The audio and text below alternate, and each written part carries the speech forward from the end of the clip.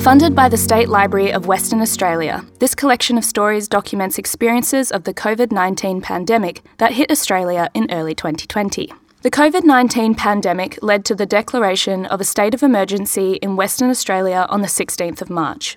WA went into lockdown between the months of March to May, with further restrictions continuing for months after. During this time, events were cancelled, schools shut down, and parks became overcrowded. Thousands of individuals, businesses, communities and organisations were severely impacted as they were forced to work from home, social distance and book emergency flights. This collection, produced by the Centre for Stories in Northbridge, Western Australia, explores these unprecedented effects and contributes a record of this remarkable time in history. Sailing world champion and Olympian Matt Wern discusses the effects COVID had on the postponement of the Tokyo 2020 Olympics.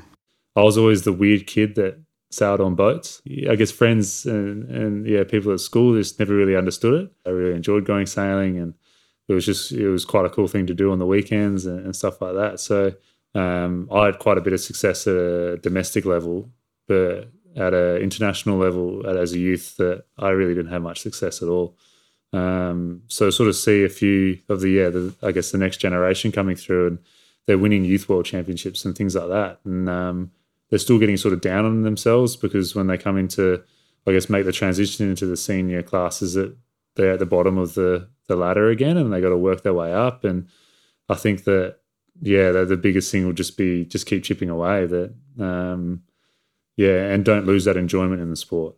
I think that's the biggest thing, that if as soon as it becomes a bit of a chore and you're not really enjoying the sport as much, that your results then suffer anyway. So it's just a big spiral out of control. So I think that, that if you don't sort of, you forget about the paper and the things like that and the numbers and all that sort of stuff, and you just go out and compete and train hard, that you're going to be better in the long run, I think. And I definitely found that at a later stage in, more the senior ranks. And if I could have told myself that sort of 10 years ago, then I think that would have been really cool. I guess you learn over the years that when you step in your boat, there's no other, issues. There's no other worries. You're kind of there to do your job. But there definitely are those days where there might be other things going on in life or something like that, or you've been really busy during the day and you struggle to get into that mindset of getting on the water. The goal is to win gold in Tokyo. And I think that as a team, that myself and Michael, my coach, we're ready to go do that this year. Probably been the longest time that we've been apart in the last sort of 6 years. So I guess personally, I was just like, this is one of those things that the media is kind of hyping up, and we'll still get to go over and compete. But it just obviously stopped so quickly that it took me a couple of weeks to get my head around it. And then for them to announce that they were thinking about postponing or even cancelling the Olympics, it was just like whoa, well, what am I going to do now sort of thing? And gone from basically need to be ready to be at peak performance to, now I can have some time off, and kind of got to switch that entire mind state to, I got to train at home in Perth, get ready and do whatever I can here to get ready to go racing again whenever that may be. Yeah, so it was a bit difficult initially.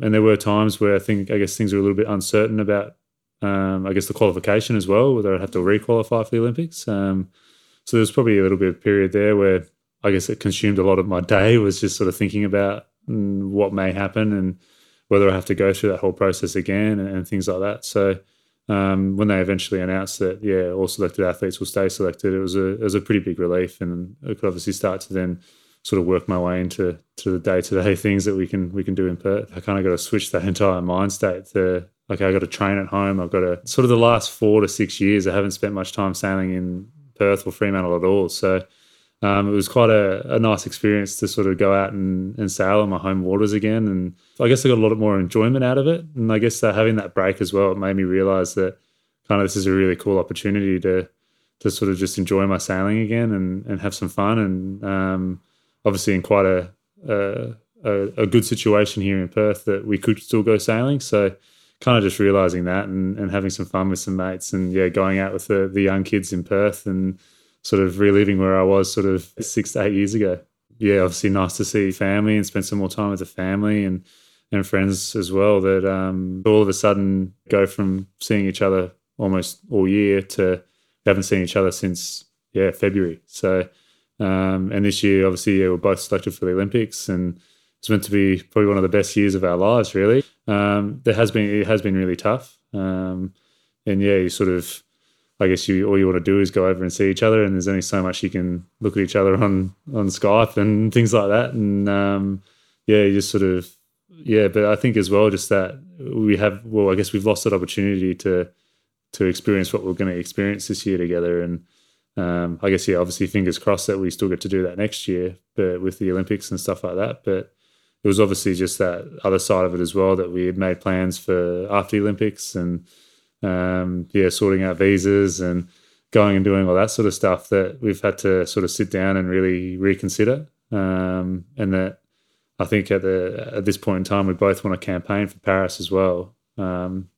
Yeah, after Tokyo. So we've all of a sudden only got 3 years to do that. And then we sort of missed that 12 months to go and sort out that side of our lives as well. So I guess it's been really, really tough in that sense. But I mean, we're both getting through it, and we both understand that we kind of need to be where we are at the moment. And yeah, I guess the biggest issue is just not being able to see when the end is, when we're going to be able to travel and see each other again and stuff like that. So yeah, we're just sort of sitting tight and putting on, big tough faces and, getting through it the way best we can, Something that I hadn't really planned to do, and just one of those things that you kind of take for granted a little bit in some sense. If I think about the way I was thinking 12 months ago from now, I guess I sort of had the dates of the end of July 2020 so prominent for so long that it's quite hard to think that I'll be competing at the Olympics in 2021 in July. I think that once all this COVID stuff starts to go away, and I guess in some sense you don't really want to believe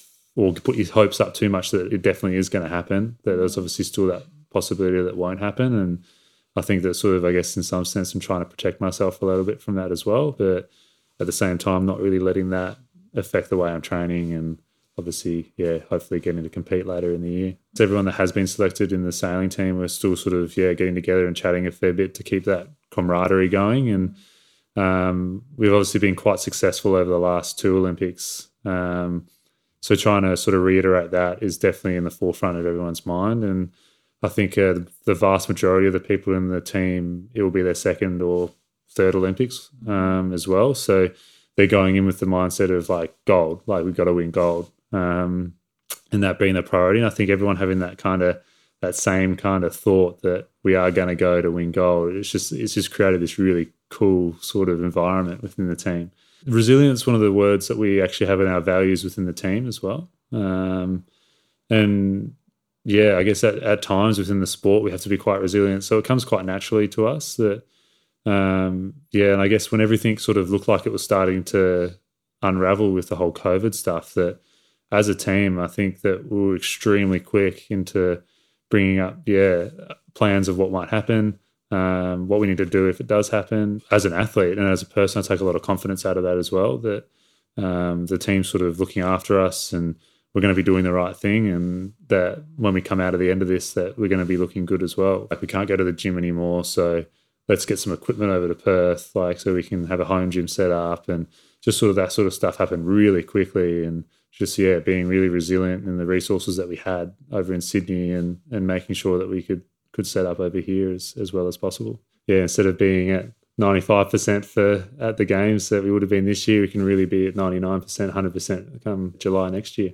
Well, I've had to dig deep and bring out that inner drive to really train hard and try to make gains through this period. So that's something I'm definitely going to take forward when obviously things start to sort of go back to normal. That when there's those days where it's cold or something and you don't really want to go on the water, that you just sort of go back to this time and go, well, you sort of want to fight for this and go out and do it and give it everything. I think it's just that natural competitor in me that I always want to go win, and I'm not really going to settle for anything less than winning. Thank you for listening. For more information about the Centre for Stories, head to our website, centreforstories.com.